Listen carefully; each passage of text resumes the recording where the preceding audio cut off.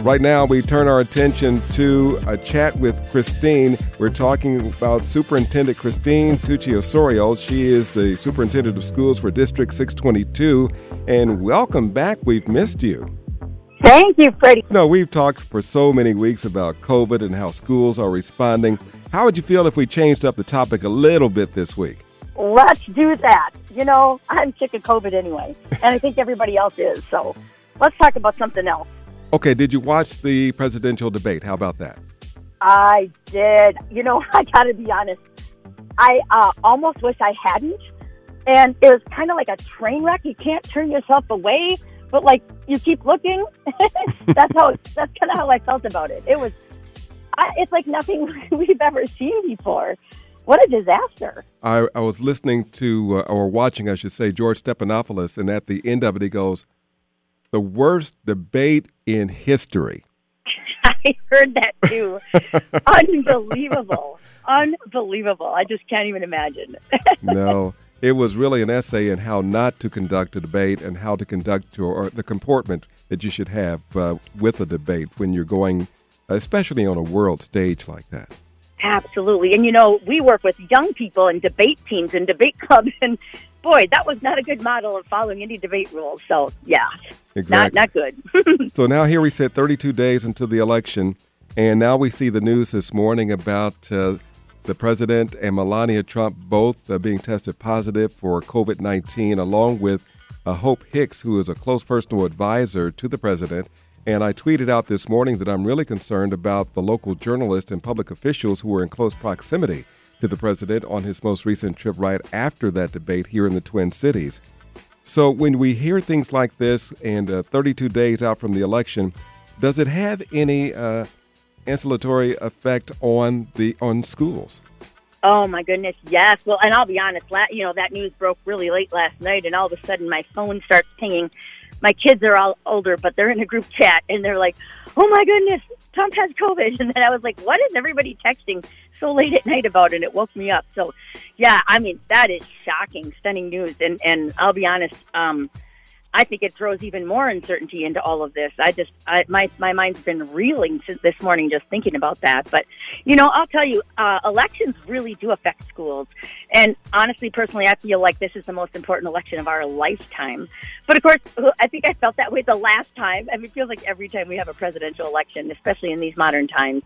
But I'll say, you know, in our school district, a number of our schools are actually polling locations. So last year when we built the school calendar for this year, we actually decided to make election day, a non-school day for students. Mm-hmm. And it's for a couple of reasons. One is that, you know, with school safety these days, you don't want a lot of public people walking through your schools without some ability to screen them all. And you just can't do that while running a school and all of that. So, you know, just the safety of having a lot of the public, you know, schools open to public during the day while students are there, and school safety. So that was one of the reasons. And then also our elections have just become so contentious that it really, you know, thank goodness we haven't had major incidents here in Minnesota at polling locations, but it sure is a concern of ours, and we just do not want our students around that in case there's, you know, any tension or, you know, conflicts that may show up at a polling location. So that was really important to us this year.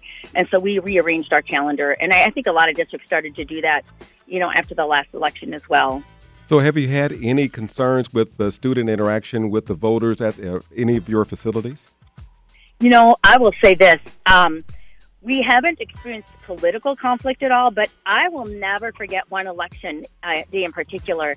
Our school was just packed full of community members and who were there to vote, of course. And in the middle of all that, one of our students had a medical emergency. And the situation, of course, was really scary. The student, actually, their heart stopped. It was quite a scary situation. And to try to get the paramedics into the school, now you have already packed school parking from the staff that are there, and then you have all this voter parking that's also, you know, clogging up the parking lots and everything. And then in the middle of it, trying to bring an ambulance through and literally resuscitating a student in the middle of a polling location. I will never forget that. And, you know, that right there was an example of just how challenging it is. I mean, you have a student who's already in medical distress, and you've got a bunch of students you're working to deal with, but then you had these gawking public of voters and people trying to worry about what's happening as well, and it was quite a mess. It's definitely, thankfully, the student pulled through, healthy, beautiful ending to that story, but I'll never forget that polling day, and I remember thinking then, my gosh, I'm not sure we should be having school on election days. Wow. Especially when we're polling sites. Exactly. Everybody, we're talking with Superintendent Christine Tucci Osorio from School District 622. So it sounds like that was really an experience. What else would you share with us about the election this morning? You know, my best advice is get involved. As I said, I think this election is so important. And we work hard to try to help our young people get involved with democracy. So one thing I've been telling absolutely everybody I know, especially some young people who've never voted before, but, you know, if you're not registered to vote, or even if you're not sure if you're registered, you can check online. You know, I moved since my last the last major election, and I went on to look to see if I was registered, and I wasn't registered at my current address. And so I will tell you, I just Googled it. How do I vote in Minnesota? And all these resources come up. You can fill it out right online. Mm-hmm. You can even order an absentee ballot sent to your home if you don't want to go in person to the polling sites. And I literally was just on the website a few days ago, and I was amazed at how easy it is. So even if you're like, I'm not sure if I'm registered, I've been a while since I voted, just Google it. It's really easy to figure that out. Another really cool way to get involved is to sign up to be an election judge. Did you know that you only need to be 17 in Minnesota to be an election judge? You're not even old enough to vote, but you can be an election judge.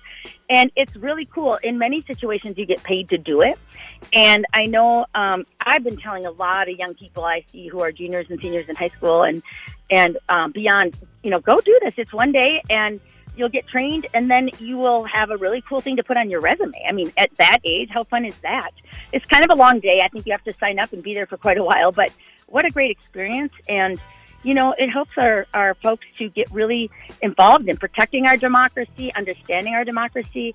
And and it's not just young people. They need election judges for all ages. And from what I understand, there's a little bit of a shortage this year because people are concerned about COVID and not wanting to be there. A lot of times you'll see retirees being those election judges, but a lot of folks, because of COVID, are staying at home. So I think there's a real need out there for election judges. So look into that.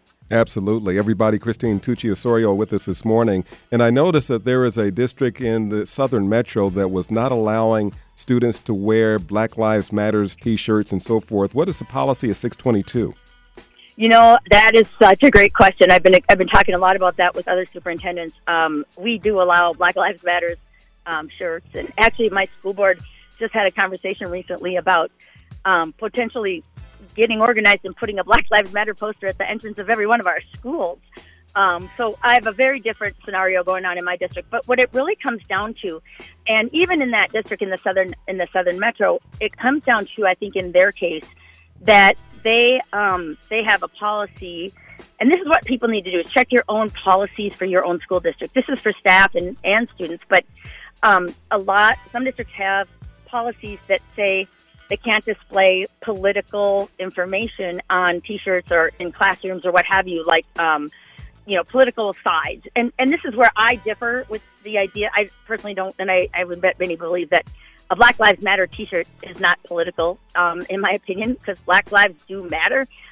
In our schools, this is just my perspective, we have all our welcome here, the rainbow signs, to support our LGBTQ community. We have those posted, and in my opinion, they shouldn't be different than that. If all are welcome here supporting LGBTQ, why wouldn't we say Black Lives Matter? But there are those who view it as a political topic, a political issue, and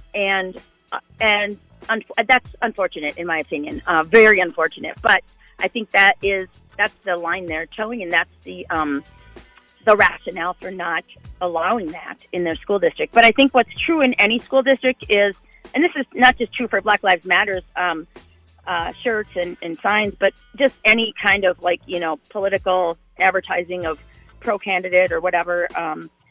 And, we had a conversation in my district about whether, a bus driver could wear a MAGA hat. And we kind of checked all our policies. And the truth is, we have no policy in my district against that.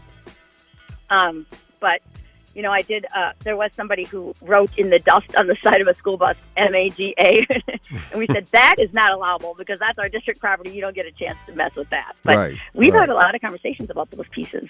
Well, a lot of ground we covered this morning. Do you have a final thought? We're just about out of time. Yes, all I can say, this election is far too important to sit out, so please take time to vote. Google it. How do I vote? And you will figure it out. And if you don't know, ask someone. We just really need every single voice out there right now. Thank you for being with us this morning. Always a pleasure. Thank you.